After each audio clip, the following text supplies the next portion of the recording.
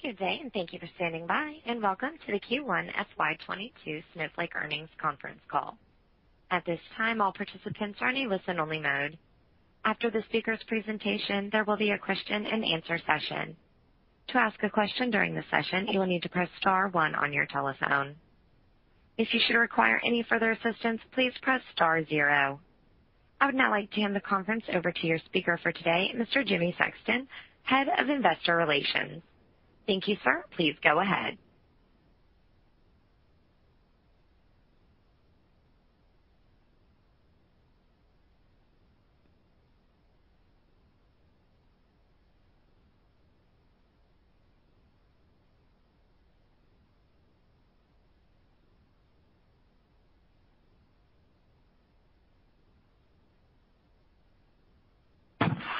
Start over.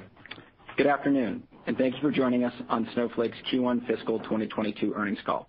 Joining me, Frank Slootman, our Chairman and Chief Executive Officer, and Mike Scarpelli, our Chief Financial Officer. During today's call, we will review our financial results for first quarter fiscal 2022 and discuss our guidance for the second quarter and full year fiscal 2022. During today's call, we will make forward-looking statements, including statements related to the expected performance of our business, future financial results, strategy, products and features, long-term growth, and overall future prospects. These statements are subject to risks and uncertainties, which could cause them to differ materially from actual results. Information concerning those risks is available in our earnings press release, distributed after market close today, and in our SEC filings, including our most recently filed Form 10-K for the fiscal year ended January 31st, 2021, and the Form 10-Q for the quarter ended April 30th, 2021, that we will file with the SEC. We caution you to not place undue reliance on forward-looking statements and undertake no duty or obligation to update any forward-looking statements as a result of new information, future events, or changes in our expectations. We'd also like to point out that on today's call, we will report both GAAP and non-GAAP results. We use these non-GAAP financial measures internally for financial and operational decision-making purposes and as a means to evaluate period-to-period comparisons. Non-GAAP financial measures are presented in addition to, and not as a substitute for, financial measures calculated in accordance with GAAP. To see the reconciliations of these non-GAAP financial measures, please refer to our earnings press release distributed earlier today and our investor presentation, which are posted at investors.snowflake.com. A replay of today's call will also be posted on the website. With that, I would now like to turn the call over to Frank. Thanks, Jimmy. Good afternoon, everybody. We reported strong Q1 results with 110% year-on-year growth to $214 million in product revenues, reflecting strength in Snowflake consumption. Remaining performance obligations grew 206% year-on-year to $1.4 billion, indicating strength in sales across the board. While maintaining a net revenue retention rate of 168%, we also generated $23 million of adjusted free cash flow in the quarter. We are expanding our geographical scope in all three major theaters. Both EMEA and APJ had breakout bookings quarters. EMEA grew more than 200%, and Asia Pacific grew more than 300% year-over-year. At the end of Q1, we had 104 customers with over $1 million in product revenue, an increase from 77 in the previous quarter. During Q1, we had key enterprise wins, including Datadog, Equifax, and Walgreens Boots Alliance. Our growth trajectory is a function of several factors. First, the modernization from on-premise to cloud computing is changing the landscape. Customers are moving workloads to public clouds to take advantage of unlimited capacity at scale and a utility model that lets them pay by the drink. Secondly, through Snowflake's cloud-native software architecture, customers achieve remarkable gains in performance, economy, and data governance. Third, customers are now seeking to transform from a world where data informs people to one in which data drives operations directly. Data drives digital transformation. Data is the beating heart of the modern enterprise, and Snowflake is becoming core infrastructure to the digital economy. The data economy has seen some lift from the pandemic dislocation, but these are long-term secular trends enabled by new technology. Aside from pent-up demand, the possibilities are only limited now by one's imagination and budgets. Part of our growth at scale strategy has been our transition to the data cloud. Our original focus of targeting legacy data warehouse workloads is going strong, and that will continue indefinitely. It has been a tried and true strategy for Snowflake. Snowflake has now processed more than 1 billion queries in a day, and that number grew more than 100% year on year. But our view of the future is more ambitious. We seek to build and deploy core infrastructure for the digital economy, and the Data Cloud is exactly that. Data Cloud is an active, dynamic hub of thousands of data relationships between Snowflake parties. Many of these relationships are with data providers through the Snowflake Data Marketplace, and many others are with key business partners. Data providers like ZoomInfo and Foursquare are using the Data Cloud to unlock more value to their business. Healthcare organizations are using data insights to improve quality of patient care. Retailers like Albertsons are sharing data with consumer packaged goods companies, and media companies are accelerating advertising revenue with the Snowflake Data Marketplace. Historically, data warehouses refreshed through large batch processes on a periodic basis. That's because data was force-fed into them from different sources. Today, the Data Cloud is near real time, with data continuously pulsing through the cloud, being analyzed and acted on, lights out and at light speed. There are no limits anymore on how many analytical processes can run concurrently against the same data and how frequently they are run. This has changed people's perceptions of what is possible. The Data Cloud is the sum of all data networking relationships that are active at any point in time. We track these relationships through what we call edges. At the end of the quarter, 15% of our rapidly expanding customer base had data edges in place with external Snowflake accounts, compared to 10% a year ago. And the number of edges this period grew 33% quarter on quarter. Customers share data for many reasons that are specific to them and their industries, but they all seek to enrich their data, gain more effective analytical insights, and do so faster and more cost effectively. Snowflake's focus on vertical industries is well underway. We've organized our organization around 6 core verticals. They are financial services, healthcare and life sciences, retail and consumer packaged goods, advertising, media and entertainment, technology, and public sector. This vertical industry focus will intensify across our sales, marketing, alliances, product, and service organizations. As a result, we expect Snowflake to become as visible in large enterprise IT environments as in the line of business themselves. While the company maintains a geographical backbone in markets around the world, the industry aperture is rapidly coming into focus. Partners are also stepping up to Snowflake, which is a key element of our strategy. Deloitte crossed the $100 million mark on Snowflake Business, which was their fastest ramp ever from a standing start for an alliance. We will host the annual Snowflake Summit June 8th through 10th. More than 50,000 attendees are expected, including 60-plus customer sessions with the likes of Adobe, BlackRock, Capital One, Goldman Sachs, Instacart, Kraft Heinz, JetBlue, Morgan Stanley, and NBC Universal. We invite investors to attend, get a better understanding of our Data Cloud strategy, and hear the latest news on platform enhancements, optimizations, data governance, and vertical industry use cases. In closing, Q1 was a great start to the fiscal year, and we are much looking forward to the balance of the year. With that, I will now turn the call over to Mike. Thank you, Frank.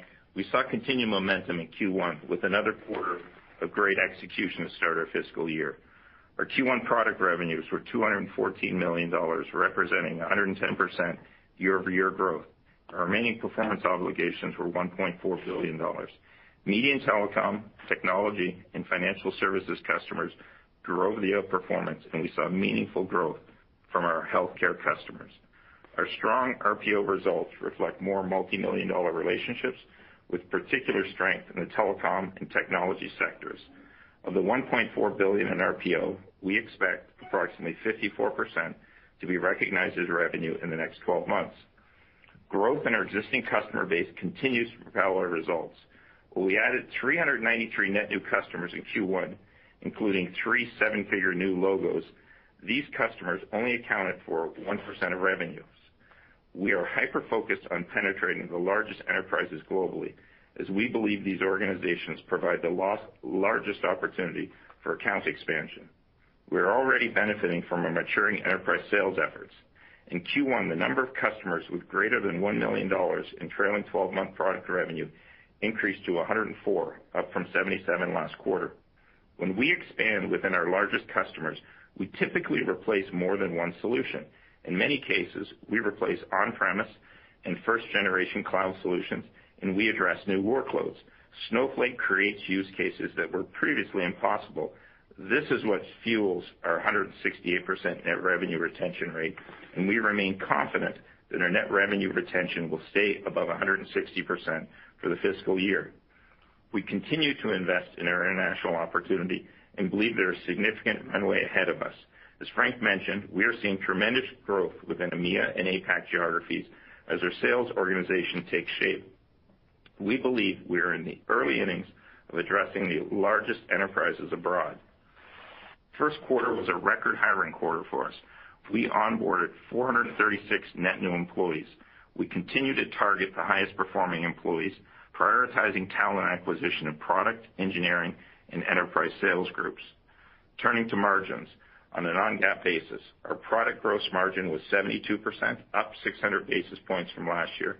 Favorable cloud service agreements, growing scales across regions, and our enterprise customer success all contribute to steady gross margin improvements. Operating margin was negative 16%, benefiting from revenue outperformance. Our adjusted free cash flow margin was 10%, positively impacted by strong collections from Q4 bookings and operating margin outperformance. As a reminder, adjusted free cash flow excludes the impact of net cash paid or received on both employee and employer payroll tax-related items on employee stock option transactions.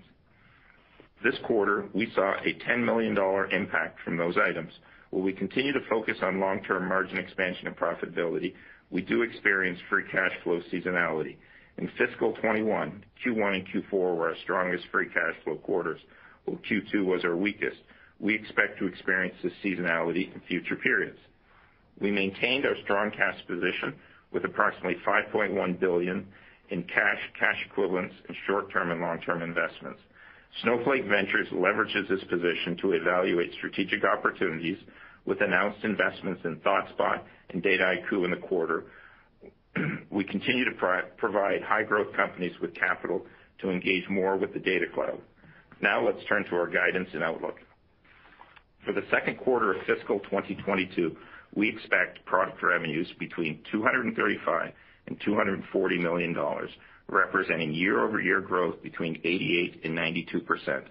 Turning to margins, we expect on a non-GAAP basis negative 19% operating margin, and we expect 297 million weighted average shares outstanding. For the full year fiscal 2022, we expect product revenues between $1.02 and $1.035 billion, representing year-over-year growth between 84 and 87%. This includes an estimated negative $13 million impact from a storage compression improvement we just introduced that benefits our customers. We regularly introduce product and performance enhancements that lower the cost for our customers to run Snowflake, and we believe this will drive more compute within the platform longer term. Turning to profitability, we expect on a non-GAAP basis 72% product gross margin, negative 17% operating margin, and break-even adjusted free cash flow, and we expect 299 million weighted average shares outstanding. Our outlook still assumes that we will add more than 1,200 net new employees during the fiscal year. With respect to COVID, our forecast assumes that we will continue to work remotely for the foreseeable future, with an increase to travel expenses in the back half of the year. While we anticipate an eventual return to the office, we do not have a specific timeline for that goal. And lastly, we will host our first virtual Investor Day on June 10th in conjunction with Snowflake Summit. You can register for the event at investors.snowflake.com. With that, operator, you can now open up the line for questions. Thank you. Ladies and gentlemen, just as a reminder, if you'd like to ask a question, please press star and then the number 1 on your telephone keypad. So our first question comes from the line of Brent Bracelin with Piper Sandler. Thanks. Mike, maybe start with you and a quick follow-up for Frank. Consumption in Q1 here was very strong, $35 million increase in product revenue and another triple-digit product growth quarter. As you look at kind of Q1 consumption trends, Any seasonality clearly didn't show up. Was that surprising? Any other surprises just as you looked at individual customer consumption trends here that drove the outperformance in Q1? Remember, our revenue is based on actual customer consumption. It's not a ratable recognition. So we did have, as I mentioned, we did have some outperformance in some specific customers, and part of that is tied to certain projects they're working on. And just because a customer consumes a certain amount one quarter doesn't mean they're going to consume that same amount next quarter if they're not running those same projects. And so we're very happy with the revenue outperformance in Q1, and our guidance reflects where we think we're going to be for the balance of the year. Got it. And then Frank, just following up for you here, as you think about kind of the data sharing opportunity, clearly seems to be catching on like wildfire, so much so you're starting to see the creation of even new open source projects that are also tied to data sharing. As you think about the 27 net new $1 million plus customers, do you think data sharing is now contributing to these $1 million plus customers, or do you think a bulk of the big spend is still tied to kind of replacement opportunity around data warehousing and the data share driver is still to come? Well, Brent, the answer is really, both. Customers need to walk before they run. So, a lot of their initial focus is on workload transitions, and so on. But, everybody has a very, very keen view in terms of, where they want to be, where they're going to be, over time. And you're exactly right. Data sharing is absolutely essential. It will really enable data scientists in order to create context around data, in order to enrich data, to really fully reach that potential. I mean, it's taken us some time to really evangelize this whole idea. But as you said, it is resonating very, very aggressively in the marketplace. We have a lot going on in our vertical markets that are very specific to those contexts, very specific to the unique circumstances of vertical industry. So we're really excited. We're very well positioned for it. We have really developed our data cloud and our Snowflake data marketplace to the point where it's completely operational. And hope we'll see you at our investor day, because not only want to talk about it, we're also going to show you a bunch of stuff and see how far we've come in that area. Looking forward to it. Thanks, Frank, Mike, for another great quarter here. Thanks. Bye. Your next question comes from the line of Keith Weiss with Morgan Stanley. Excellent. Thank you, guys, and very nice quarter. Frank, I wanted to continue the discussion on edges and the percentage of customers that are kind of adding those edges going from 10 to 15%, and the amount of edges up 33% quarter on quarter. Is that something we should think about as is going to directly impact consumption? Have you seen that the more edges the customer have, the more data consumption is going on within their data warehouse? Or is this more of a construct about stickiness? Once you get ingrained with all these partners, you're never going to stop using the Snowflake solution. How should we think about the financial impact of this growth in edges? Well, the answer is both. Obviously, it's going to make things, incredibly sticky. But, for us to designate something as an edge, it has to have a minimal amount of time in terms of durable consumption. So there's very much a consumption dimension to these edges that we track and monitor. Otherwise, we don't consider it an edge in our world. In other words, they have to be durable and stable. Because, a lot of data relationships are transient. They exist for a period of time. They exist for a project, maybe a trial, whatever it is. But that's also a metric that we follow, where we really look for what we call stable or durable edges. So they exist over a period of time. They drive consistent consumption. So the answer is absolutely both to your question. Got it. If I could sneak in one follow-up for Mike, that the 27 customers getting to that $1 million plus level this quarter, that's a real eye-popping number. I think that's more than you did in the first 3 quarters all of last year. Anything in particular getting that motion going faster? And on the other side of the equation, is that a number we could expect to see on a go-forward basis, or is that kind of too high of an expectation to have for the remainder of the year? While I'm not going to guide to million-dollar customers, all I will say is there's a number of, as there was going into this quarter, we had a number of customers on the cusp of going to $1 million, and we continue to see a number, and I think it's going to be very strong growth. But what I want to remind people is when we land a customer, it takes many times 6 to 9 months. I think it's closer to 9 months before a customer actually starts to consume at their contract rate. And so a lot of this is the impact of really focusing on larger customers over the last year and a half that we're starting to see that pay off. But what I will say is of that 104 customers, only I think about 25% of those are actually majors, and then the balance is enterprise customers. So think of that Fortune 500. Only about 25% are Fortune 500. The others are across the board in customers. And my point there is even small companies can be big consumers of Snowflake. And there's a lot of them, as I said, that are just on that cusp. So we expect that to continue. Awesome. Thanks so much, guys. Your next question comes from the line of Derek Wood with Cowen. Great. Congrats on a great quarter. Frank, love to hear about what's causing the breakout and growth in the international regions. I know you guys had some leadership changes. I'm sure you're feeding more headcount there. So how much is kind of your own efforts versus other factors like market awareness or growing cloud acceptance or anything else you'd call out? No, it's exactly what you just said. I mean, we just needed to properly operationalize ourselves in these geographies. As you know, it's market by market. We have to have the correct leadership in place. We have made a lot of leadership changes in these regions that we're very pleased with. And when you have a great product like Snowflake, I mean, the impact of that is going to come fast and furiously. So I'm personally going to invest a bunch of time in Europe, given my own background, because I think the opportunity is tremendous.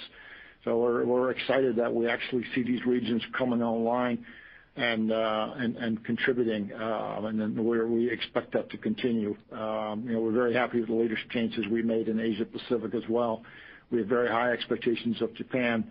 Obviously ANZ, and there's other markets where we're going to be starting up as well. That's great. And maybe one for Mike. I mean, numbers look great across the board. The one outlier was the Fortune 500, which looked like a kind of a slower net add in Q1. Anything you could kind of speak to this number and maybe seasonality or thoughts around what to expect going forward? Well, these large accounts are very, very long sales cycles, and you are going to see lumpiness in the additions. Obviously, Q4 was a strong quarter, and as one would expect, that's just landing the customer. That doesn't mean it contributed to revenue. As I said, most of those Fortune 500 we landed in Q4. We've seen virtually no revenue from them yet today. I can't stress that enough. And given Q4 is the end of a commission year for people in accelerators, reps do everything natural to close everything in the end of that commission year. So I fully expect we'll continue to close Fortune 500 the balance of the year, and it's all based upon when the customer's ready to begin that journey. That's great. Okay, thanks. Our next question comes from the line of Kash Rangan with Goldman Sachs. Thank you very much. Congratulations on the quarter. Two questions. One is you talked about never-ending replacement of data warehousing. If you could just expand on that. I'm fascinated by it because we seem to think, at least I think that the data warehousing is just a small subsegment of the database market, but your comments seem to suggest that it's a longer-term, longer-tailed growth opportunity that very core of the business. And one for you, Mike. I know that for your guidance, it doesn't look like you're assuming a big flow through of this beat. Is that again because you do not want to forecast increases in consumption revenue? Is that why the revenue forecast for the upcoming quarter is conservative? Thank you so much. Yeah, Kash, Frank. Yeah, we're actually super early innings on replacing these legacy on-premise data warehouse installations. It's actually you see that in some of Teradata's numbers, that they're actually hanging on to their business. And one of the reasons has been, we think Snowflake has really been the only company that's been successful in transitioning these legacy systems. We've not seen it done successfully by the public cloud companies. So most of that opportunity is still there and it's still coming. That's why I think it is, for all intents and purposes, indefinitely. So much of our business is actually not coming from those sources. But our expectation is that it will continue to contribute materially to our business for a very long period of time. On your question, Kash, on the beat, we did flow the beat through to the full year guidance plus about $1 million more, but we also had the headwind going to the full year. As I mentioned, we introduced new storage compression technology that we literally just rolled out, and based upon the early feedback of that, it's going to take about $13 million of our revenue away from the company, because the economics of our storage is so much better for our customer with that compression, much higher than we were expecting it to be, which is a good thing for our customers. And longer term, it's going to drive more, it's going to cause customers to put more data in Snowflake, which will ultimately drive more consumption. Wonderful. Thank you so much. And Frank and Sir, could you just follow up very quickly? The cloud-based, the hyperscalers, their own data warehouse cloud offerings, why is it that Snowflake's been able to keep them at bay? I know they're partners of yours, but that doesn't get in the way of them trying to compete in this market. Any structural barriers and advantages that you guys have against the hyperscalers that have their own cloud-based data warehouses? Thank you so much, and that's it. Well, I can go on and on about what all the reasons are, but, for the purposes of this call, one of the things that makes Snowflake completely different is that, our founding team started with a clean sheet of paper. They obviously were deeply steeped in database technology over a very long period of time. And they were looking to absolutely not carry any legacy forward that they didn't like, and really reinvent architecturally for cloud scale computing, which is very, very different from on-premise. So it was incredibly different, very, very innovative. As a result, we're not straddling the on-premise and public cloud environments. We're only in the public cloud. And it's very important. I mean, you look at a lot of the public cloud companies, they have carried not only architecture, but actual code forward from on-premise environment. And they've tried to evolve that and adapt that.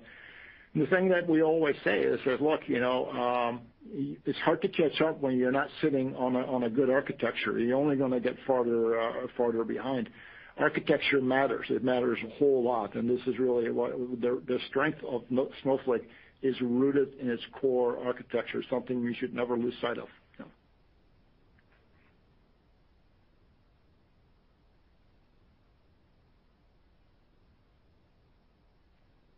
Your next question comes from the line of Kirk Materne with Evercore ISI. Yeah, thanks very much, and congrats on the quarter.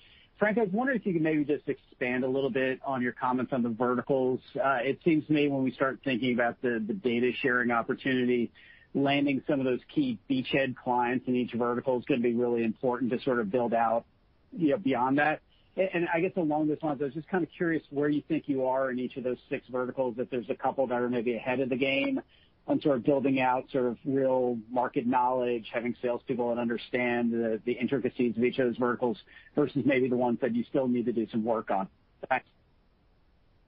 Yeah, that's kind of a broad-ranging question. And again, definitely come and see us at Summit, because we're going to showcase a lot of customers in these verticals, so you can hear directly from them in terms of what they're doing and how they're doing it. But our largest vertical, and this may actually surprise some people, is actually in media, is in streaming content and advertising. It's actually not that much of a surprise because they are a digital to consumer business in a lot of way for companies like Hulu and Disney and Comcast and NBC Universal to run their businesses, and they are very sophisticated, very advanced, and obviously because of the dominance in advertising, of the likes of Amazon, Facebook, and Google, this is very, very important, to them, how to develop their businesses. And Snowflake is really a key enabler, for that. for many reasons. And so that's just one example of a business that is extremely active with Snowflake at this point because of the strategic challenges that are going on over there. Second largest vertical is actually financial. That might not be large financial institutions. That may not be much of a surprise because they tend to be for most software companies. Healthcare, life sciences is huge. Retail, obviously, and consumer packaged goods is very, very big, for us for similar reasons, because digital transformation is so large in that part of the world. Of course, the whole advertising side, a very big thing over there as well. Public sector software companies is a very large component of our business because many software companies out there, and you'll see a lot of that at our summit event, are replatforming, on top of Snowflake becoming a core part, of their stack. So there's a lot of moving parts in our world. We're really excited about progress we have made as a company, that we no longer sell exclusively on architectural distinction, but where we really crossed over into the customer's business and really enabling their challenges, their outcomes.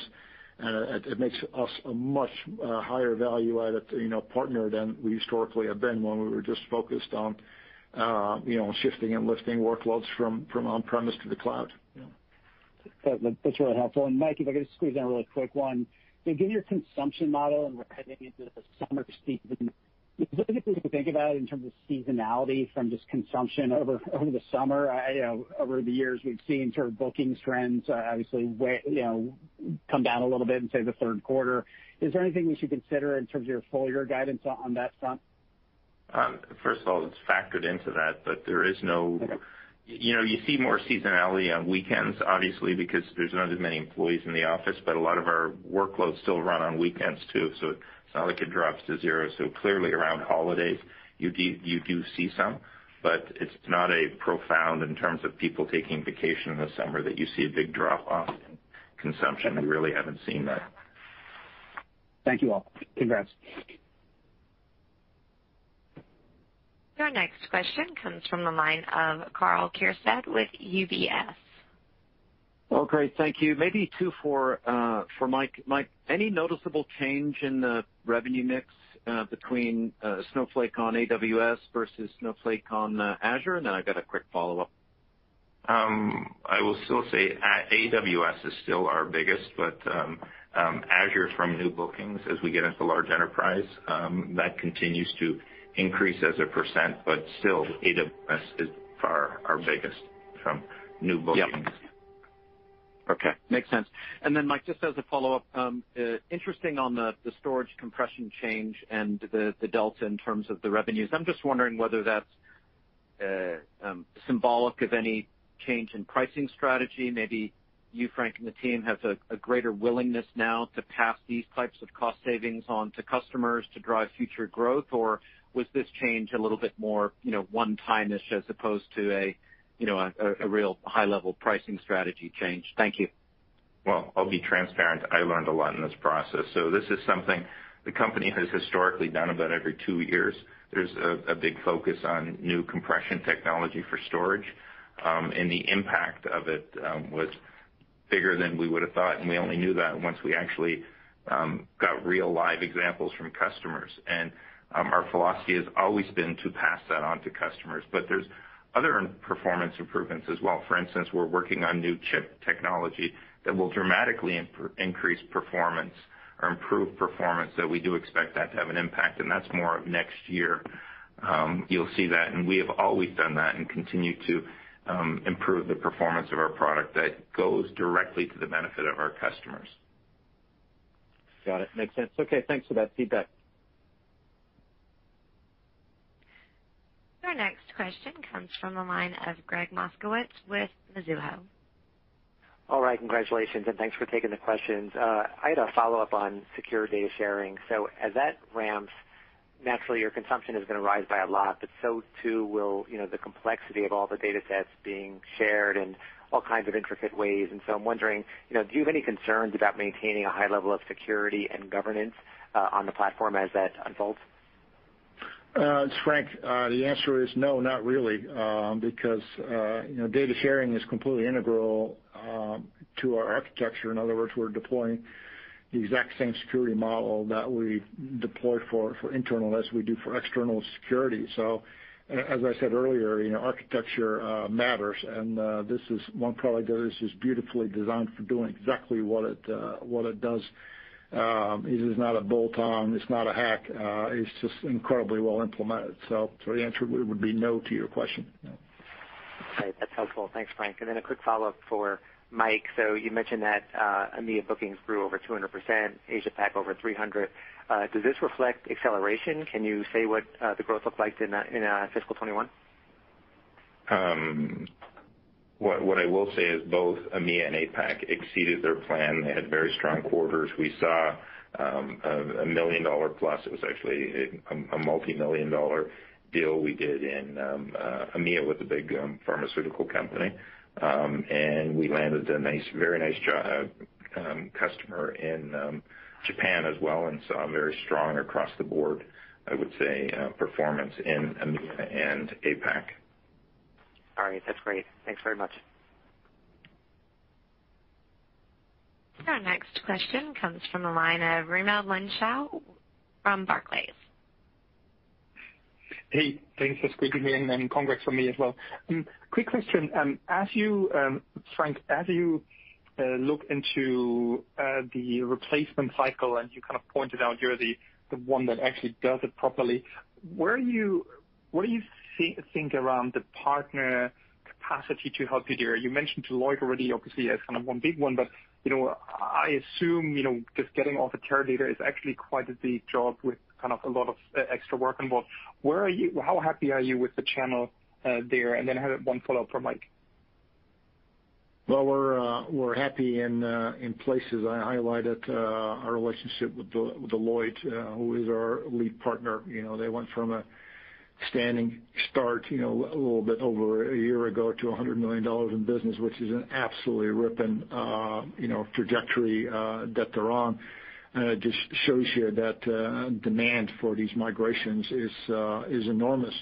We have a lot of engagement from all the other big names out there, whether it's Capgemini or Infosys, obviously Accenture, and so on. But they're all scrambling to certify, to staff, to provision. Our professional services organization is actually by far the best at this, and that's obviously a logical consequence of the fact that this is all we do. So we're really using our own abilities to help leverage them, into the business. And it's not easy because the ramp is so steep for everybody, and we got to make sure that we do an absolutely terrific job for our customers, because these migrations are not easy. They're not cheap. There's risk involved, and so on. That's really the friction in the marketplace.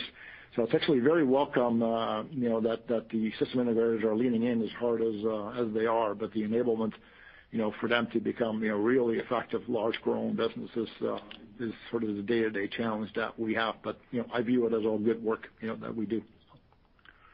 Yeah. Okay. Makes sense. Hey, good luck. And then, Mike, the storage compression, et cetera, does that impact gross margins? Might be a stupid question, but the 72% is really, really high. So now everyone's wondering, how do you manage to get so quickly there? And is there kind of more upside next year with compression, et cetera, or is it totally unrelated?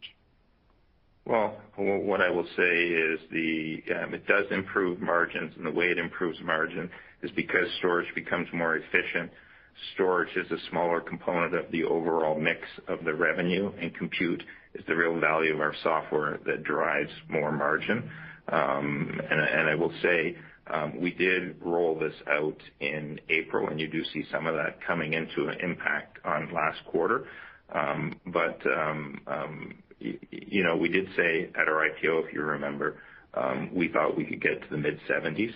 I feel very good that we'll get to the mid-70s. It's going to take some time, and stay tuned for our Investor Day, and we'll talk more about that later. I would say the biggest improvement we've seen to date in the gross margin has really been the renegotiation of our contracts with our cloud vendors, and the discipline in our sales organization around discounting, and coupled with the fact as we move into larger enterprises, we're selling more business critical and enterprise, which attract a higher contribution margin. Okay. Thank you. Our next question comes from the line of Brent Thill with Jefferies. Mike, just on quota-carrying reps this year, if you're not given a number, can you just give us a sense of, are you going to keep the same trajectory of growth you added last year, or try to get more productivity out of the reps you added? Just any color around on the quota-carrying side would be helpful. Thanks. Well, we don't disclose quota-carrying reps, and what I will say is we're going to add about 1,200 net employees for the full year, and we do expect that we'll add about the same level into our sales organization this year as we did last year. So same number of absolute reps? Correct. Great. Thank you, Mike. Our next question comes from the line of DJ Hynes with Canaccord Genuity. Hey, thanks. Frank, I wanted to ask about Snowflake Ventures. You called out ThoughtSpot, Dataiku. I know DataRobot's in the portfolio, so obviously, analytics and ML AI are logical targets. I'm curious, where else are you seeing interesting stuff happening in the ecosystem as it pertains to, driving volumes to Snowflake? Yeah, areas like governance. Obviously, the governance is just becoming such a huge aspect of data operations in large institutions. When I say governance, it really relates to security as well as privacy, compliance. So we actually acquired a company last year by the name of Cryptonumerics, and that is now actually flowing into our platform. And we have the ability to anonymize PII data and things of that sort. Super important that customers can really feel safe on our platform, that when they allow data on our platform, that it is fully governed. I mean, it's been a big issue, but it's literally grown in importance quarter on quarter, and a lot of our large customers are really organizing themselves to maintain that kind of a posture. There's areas in data cataloging. I mean, there's the whole ecosystem around our platform. What we like about investing is not just the upside in terms of the investments, but we get to build closer relationship with these customers on the basis of the investments. Much more seamless integrations, better customer experiences, and that's what we like to do. I mean, we're very much an ecosystem-oriented company rather than we have one flavor and that's what you're going to use. We want to make sure that the whole ecosystem feels like a very good experience to our customers. So we look for opportunities. We see a lot, and we're happy with the number of investments that we've done, and we're looking at new stuff continually. Yeah. Obviously some good ones in the portfolio already. Mike, a follow-up to you. So Raimo asked about gross margins as it pertains to kind of storage compression technology. I was going to ask, if I think about the trajectory, it's kind of you guys expand into doing more with unstructured data. I think there are heavy demands on storage there. How should we think about the trajectory of gross margins as we get to that mid-70s target? I mean, is it fair to think like a dip in the interim, or what's the right way to think about that? I don't see a dip happening in our product gross margins at all, but there is a limit to where you can get to. And when we're going through our IPO, people were asking questions. I did say I don't see us getting into the 80s. I can see us a path to the mid-70s. We may one day be able to get into the high 70s, but given the storage component and we are passing through the costs associated with the public clouds are in there, it's pretty hard to get beyond that. Yeah, makes sense. Okay, thanks. Nice numbers, guys. Our next question comes from the line of Brad Reback with Stifel. Great. Thanks very much. Mike, I think last quarter you talked about investment in FedRAMP. Can you maybe give us an update where you stand, and do you think the federal vertical could be a contributor in fiscal 23? So there's FedRAMP High we're working on. ITAR is going to be out mid this year. FedRAMP High end of the year. And obviously, if we didn't see a big opportunity, because there is a big cost associated with doing that, we wouldn't be doing it. And we have a very good pipeline within the public sector, and we're very focused on it. As of today, it's not a big driver of revenue, so that's a lot of upside there. Great. Thanks very much.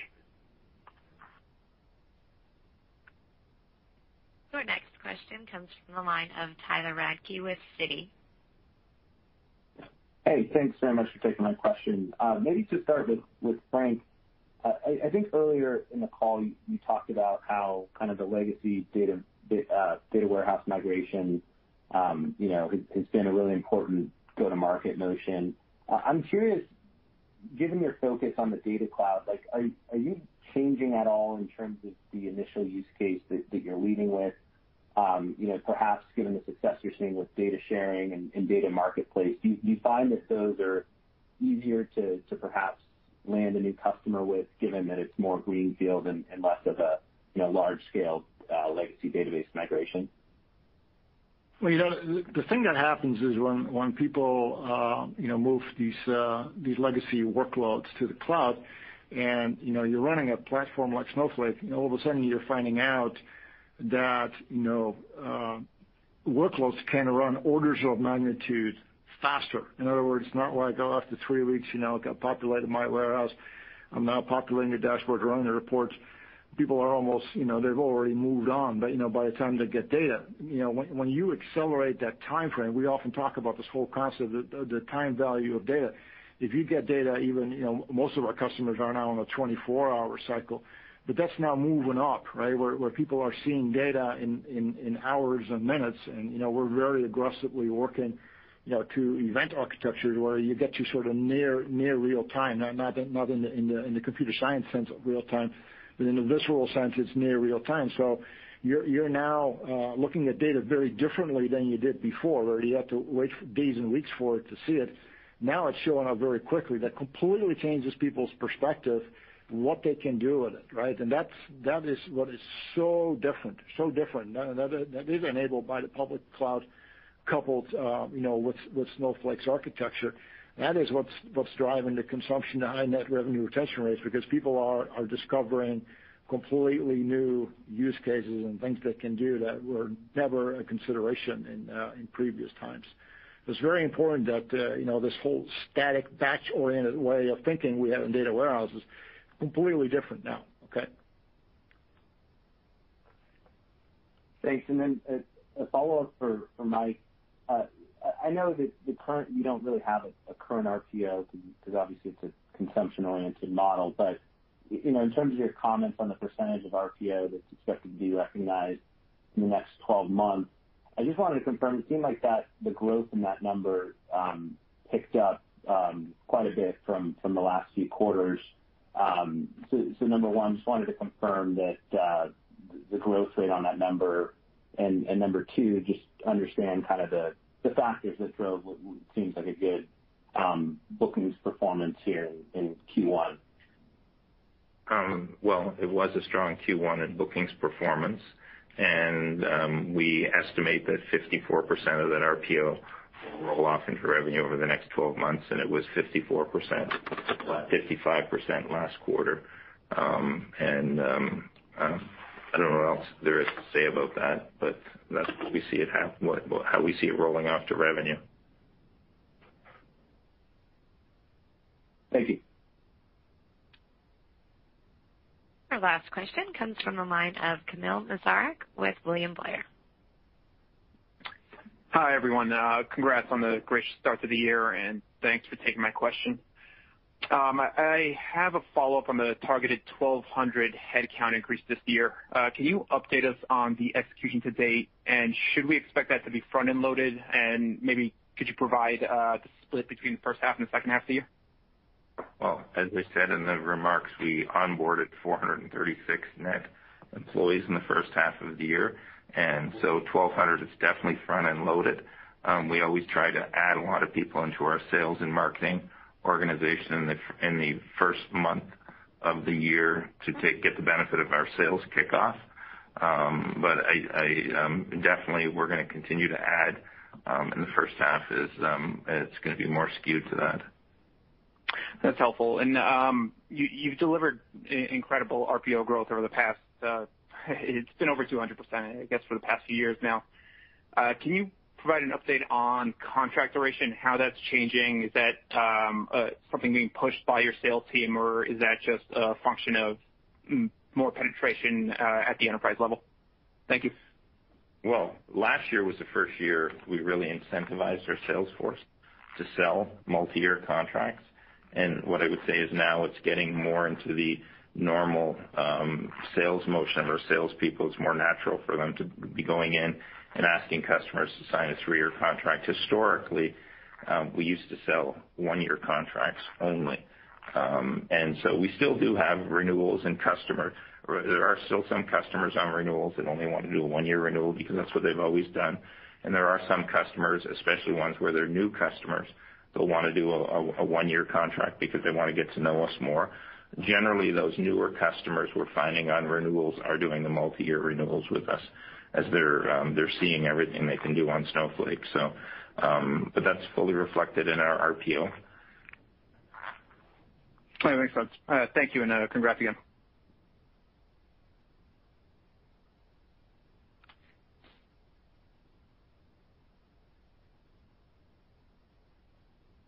Ladies and gentlemen, this concludes today's conference call. We thank you for your participation. You may now disconnect.